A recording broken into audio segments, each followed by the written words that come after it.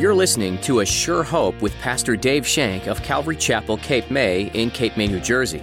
Join us as Pastor Dave teaches verse by verse through God's Word.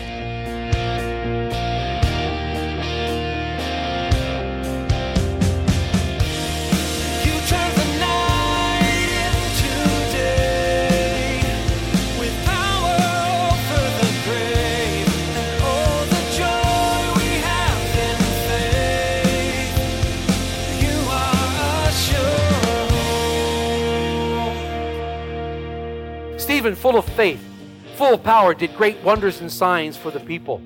The people are amazed because this guy, full of faith, is doing signs and wonders in front of them. And remember, we talked about signs and wonders. It was the signs of wonders that drew people to God. It wasn't the signs and wonders themselves that saved. Signs and wonders don't save. The only person that saves is Jesus Christ the righteous. He's the only one that gives salvation. Signs and wonders, you can have all the signs and wonders you want, and you can seek them all you want, but if you don't accept Christ in your heart, you will not be saved. Signs and wonders do not equal salvation in and of themselves. Today in Pastor Dave's message, he shares with you that only Jesus and belief in Him alone has the power to save. Signs and wonders displayed within the Bible were a means to bring people to the saving knowledge of the Lord, but only faith in Jesus is what saves. Now, here's Pastor Dave in the book of Acts chapter 7 as he begins his message, Stephen the Martyr. You are sure. We come to the close of Acts chapter 7, so if you'll turn in your books to Acts chapter 7, we're basically going to be studying verses 54 through 60 today, but I'm going to read verses 51 through 60 so that we can get a running start, kind of pick up a little bit of what we talked about last week and get a running start in it, okay? Acts 7, verse 51 is what we covered last week. We covered verse 51 to 53. I'll begin reading. You can read along silently, please. You stiff-necked and uncircumcised in heart and ears, you always resist the Holy Spirit, as your fathers did, so do you. Which of the prophets did your fathers not persecute? And they killed those who foretold the coming of the Just One, of whom you now have become the betrayers and murderers, who have received the law by the direction of the angels and have not kept it. When they heard these things, they were cut to the heart, and they gnashed at him with their teeth. But he, being full of the Holy Spirit, gazed into heaven and saw the glory of God, and Jesus standing at the right hand of God, and said, Look, I see the heavens opening, and the Son of Man standing at the right hand of God. And they cried out with a loud voice, stopped their ears, and ran at him with one accord. And they cast him out of the city and stoned him. And as the witnesses laid down their clothes at the feet of a young man named Saul, and they stoned Stephen as he was calling on God, saying, Lord Jesus, receive my spirit. He knelt down and cried out with a loud voice, Lord, do not charge them with this sin. And when he had said this, he fell asleep. Well, we're coming to that point in the time when we're going to have to say goodbye to Stephen. Stephen's been a good friend. We've been dealing with Stephen now for a long time. We've been looking at him, reading his story, and he's about to be martyred. He's about to be martyred for his witness and his testimony of Jesus Christ. When you think of the word martyr, what comes to mind?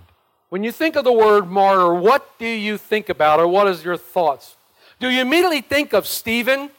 Or do you immediately think of others that may have been killed, or others that have died as a result of their witness and their testimony for Jesus Christ? According to various definitions, a martyr is a person who voluntarily suffers death as a penalty of witnessing to and refusing to renounce a religion, or a person who sacrifices of something of great value, especially life itself, for the sake of principle. I picked up a book the other day, and I was reading it as studying for this message, and the book was entitled Jesus Freaks. It's a book that was put out in conjunction with DC Talk, which happened to be a Christian rock band at that time, and the Voice of the Martyrs. These people keep up with those that have given their lives for Christ. And when I turned the page, the very first page of the book had a definition of the word martyr that I'd like to share with you today. It's very interesting, and if you don't know this, martyr comes from the Greek word martys, M-A-R-T-Y-S, which actually means witness.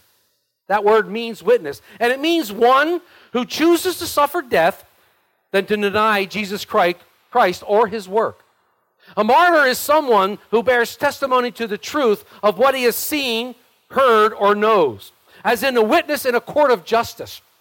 A martyr is someone who sacrifices something very important to further the kingdom of God, who endures severe or constant suffering for their Christian witness. And finally, a martyr, according to this book, is a Jesus freak.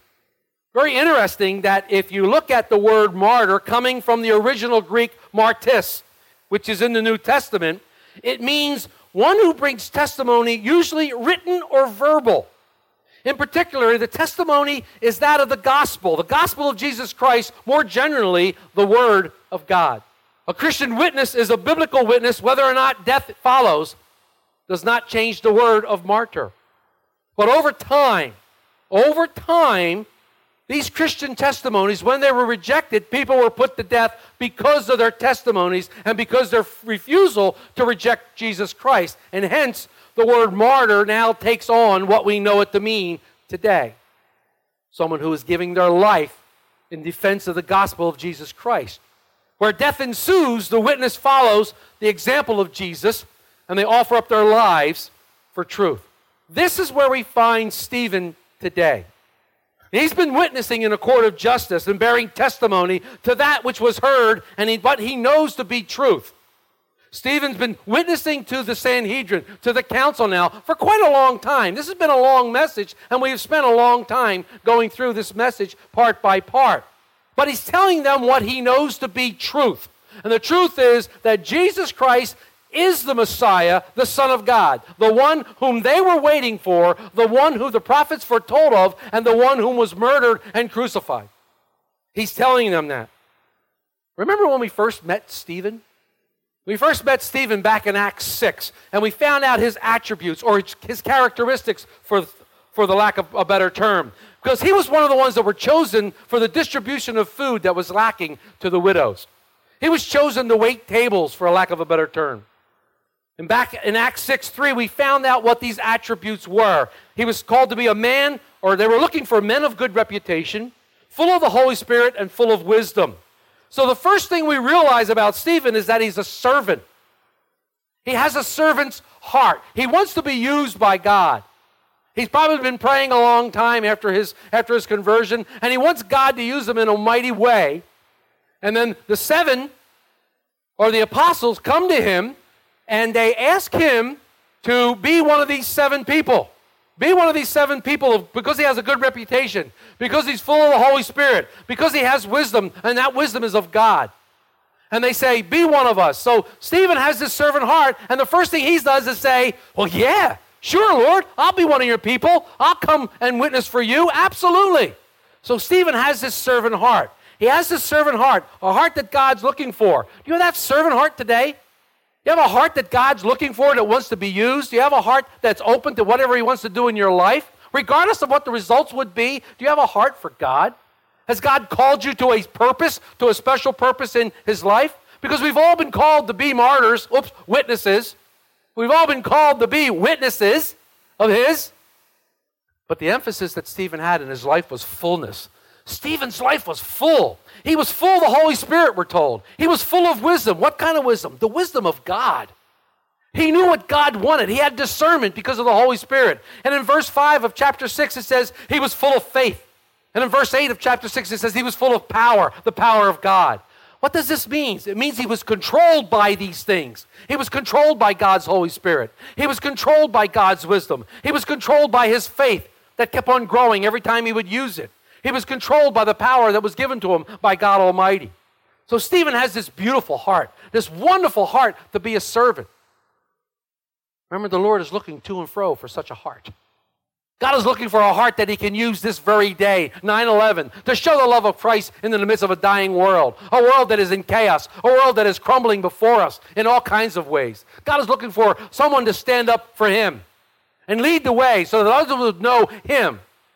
He's not looking for someone that can get pats on the backs and someone that could be raised up to be a person of notice. He's looking for someone to cry out, it's Jesus Christ and Christ only. Pay no attention to the man behind the mirror. Pay no attention to the guy. It's Christ and Christ only. It's Christ and Christ crucified. That's what God's looking for. That's what Stephen was. So Stephen's this servant. The next thing we see is Stephen is a witness.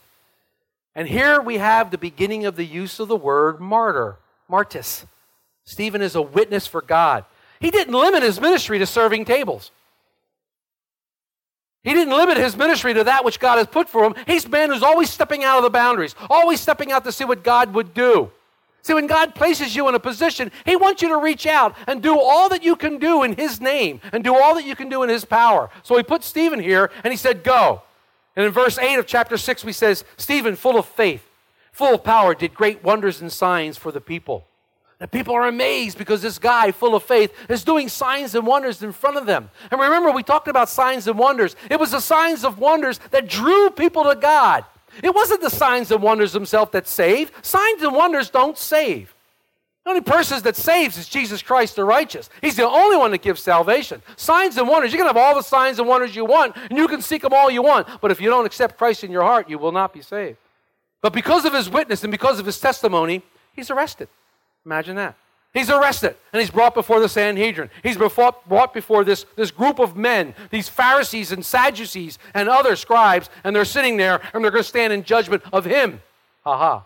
We see Stephen was a servant. Stephen was a witness, and now Stephen becomes the judge. In fact, this group of people aren't judging Stephen, he's judging them. In fact, he's turning the tables on them, and now he's judging them. He reviews their history, and he points out all the misconceptions by the present religious leaders, all the misconceptions that were flowing along all the way. And he starts to point out, Israel, this is your sin. This is the way you sinned against God. This is the way you sinned against His Son. And this is the way you sinned against the Holy Spirit. Stephen's pointing these things out. He becomes a judge. And all the time he's doing this, he's making a defense because he's been accused of these things. He's been accused of horrible things. Stephen looks at the religious leaders and says, you misunderstood your spiritual roots. You didn't know from whence you've come. You rejected God and you rejected the messengers that God sent all along. You killed the prophets. Which one of them didn't you kill? You disobeyed your own law. God gave you His law and you disobeyed it. And guess what, Israel? You despised the very temple that we're sitting in today. You despised your temple. He has all this against them. And as he's doing this, he's looking at their faces. Do you ever witness to somebody who's not getting it? And as you look at their face, they start to get that jaw real tight. They start to bristle a little bit because you speak and they start to get red in the face. That's what's happening at the council here. The council are sitting there and Stephen's going, listen, Israel, and he's hitting them, and they're like, they're starting to get mad. They're starting to get angry. They're really starting to squirm in their chairs. Why? Because the Word of God is cutting to their hearts. The Word of God is doing exactly what it's supposed to do. It's cutting them and cutting them and cutting them. And they're sitting there listening to it. And Stephen calls out to them and says, you stiff-necked people, you've stubbornly refused God in everything you've done. You're stiff-necked. You refuse God. You resisted the truth. You uncircumcised in the heart and the ears. Guess what? You've resisted the Holy Spirit just like your fathers did. Man, they're sitting there and they're getting hammered. They're getting mad. They're getting mad and they're sitting there, and they don't know what to do. As we begin today's study, we see the reaction to Stephen's defense. The council now is going to react. It says in verse 54 of chapter 7, when they heard these things, they were cut to the heart and they gnashed their teeth at him. What? What did they do? They went, they gnashed their teeth at him. Can you imagine Stephen there looking at him? All these men are going, they had such hate. Their hate was vomiting out of their bodies. They had such hate for this man. But it wasn't hate for him. It was hate for God. You know that old saying, don't kill the messenger? Well, they're going to kill the messenger. I got news for you. But it was their hate for God that was getting in their way. It wasn't their hate for Stephen. It was what for Stephen had to say. Did you ever walk in and meet somebody and they just hated you for absolute no reason at all? Well, automatically they hated you. And you knew it. It's because the Spirit in you was witnessing Christ to them, and they weren't going to have it, and they hated you for it. Jesus said, they'll hate me. If they hated me, they're going to hate you. Trust me on this. Look at the contrast here in the phrase, cut to the heart. We've seen this phrase before when we're studying the book of Acts. Look at the contrast here. It's used in verse 54, and it's used way back in chapter 2 in verse 37. Look at the difference in responses to the cut to the heart. Now, how were they cut to the heart? Because the Word of God was doing what it was supposed to do. The Word of God cuts to the heart. The Word of God is good for reproof. It's reproof, good for doctrine, good for correction, good for instruction in righteousness, we found out last week in 2 Timothy 3:16. Stephen used the Word of God to convince them. He used the Word of God to rebuke them and to teach them in long suffering. That's what it says in 2 Timothy 4:2. So the Word of God did what it was supposed to do. The Word of God was brought forth, and the Word of God took care of their hearts, but it cut them to the heart. Now look at this contrast here. Back in Acts 2, in verse 37 and 38, Peter now is giving the first sermon after the Holy Spirit fell. And Peter, in all his boldness, is standing before the men, and he gives this great sermon. And look what it says in 37. Now, when they had heard this, or in other words, when they heard Peter's sermon, they were cut to the heart. There's that phrase, cut to the heart. And said to Peter and the rest of the apostles, men and brethren, what shall we do? Then Peter said to them, repent, and let every one of you be baptized in the name of Jesus Christ for the remission of sins, and you shall receive the gift of the Holy Spirit. Look at the hearts of these men. Look what they wanted. They wanted to know, what should we do? What should we do? The Word of God was cutting them to the heart, and it was drawing them closer to God. But the results are totally different in Acts 7. Instead of crying out, what shall we do? They're going, they're gnashing their teeth. They're so angry that their jaws are so locked together that they don't know what to do with themselves because they've hardened their hearts to God's Word. Is that where you sit today? Are you saying to God's Word, what shall we do? Or anytime you hear God's Word, you're going, are you gnashing your teeth? Are you gritting and gnashing your teeth? I believe the difference was their heart. I believe that the difference was, where was their heart when this was taking place? The men in chapter 2 were where? They were in the temple, but what were they doing there? They were seeking God. They were honestly seeking God, looking for Him, and celebrating the feast of Pentecost. They were there for a reason, to seek God. And the Scripture says, if you seek God, you will find God. The Scripture says, if you draw nigh to Him, He'll draw nigh to you. So they were honestly seeking, and they got rewarded with God Himself. These men, these councils, were far from seeking God. They had their minds made up. They had their minds made up. Trust me, they had already crucified Christ, and their minds were made up. This man is another one of those people, and we want to put him to death as well. We want to send a clear message that our traditions, that our rituals, that our word is better than God's word. That's what they're saying. We're more important than God. Our word, our traditions, the things we do are more important to God.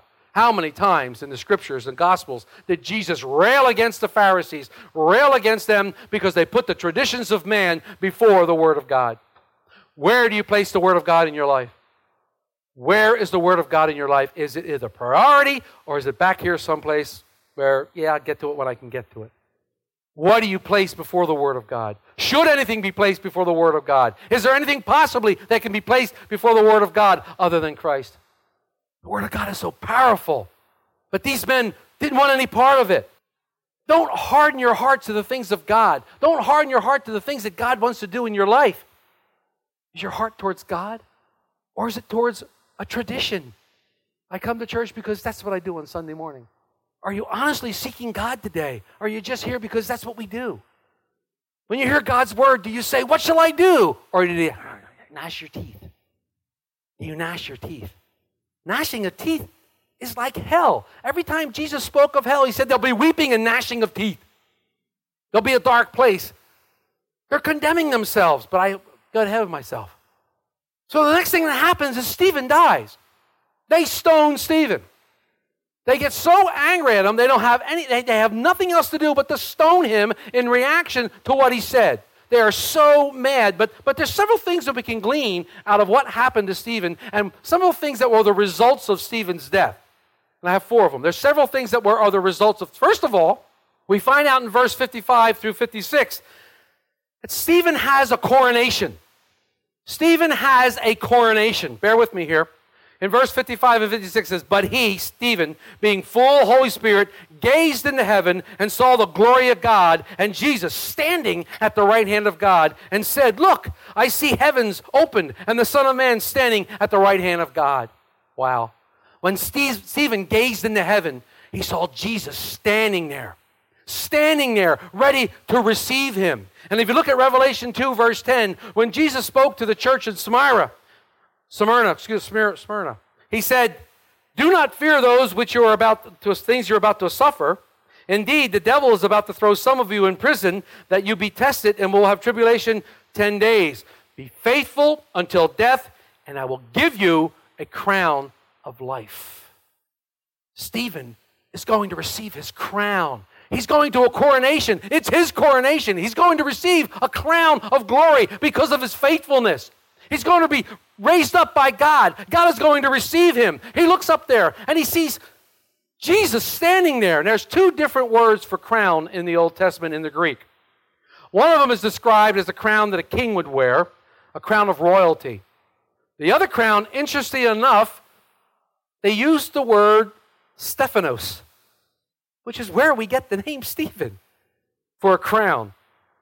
This crown is given as a trophy to an athlete. This crown is given as one who would receive something that they've earned in a trophy or in a race or in an athletic event. Jesus tells this church in Revelation, "You're winners and you deserve a trophy. You're my winners and you deserve a trophy for your faithfulness." And this is what Jesus is looking at Stephen and has his arms open wide. An interesting aside here, that Stephanos is also the crown worn at marriages and special celebrations. And here you get a picture of Jesus and his bride, the church, each wearing crowns in this marriage ceremony as Jesus comes for his bride. See, the crown Stephen receives is a crown without cares.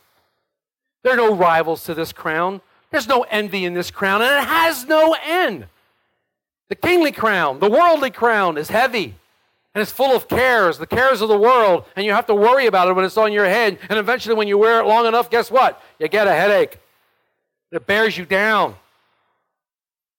Are you longing for that crown? Are you longing for the crown of glory?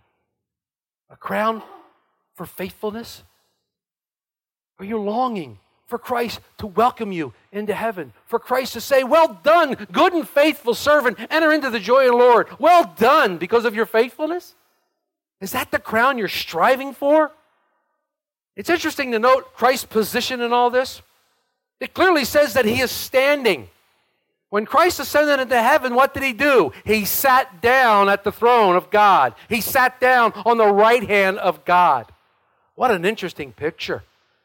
Christ is sitting in the seat of glory. He's seated on the throne of God, but then he stands to greet a saint, to welcome a saint home, to welcome a saint in. What a glorious picture we have.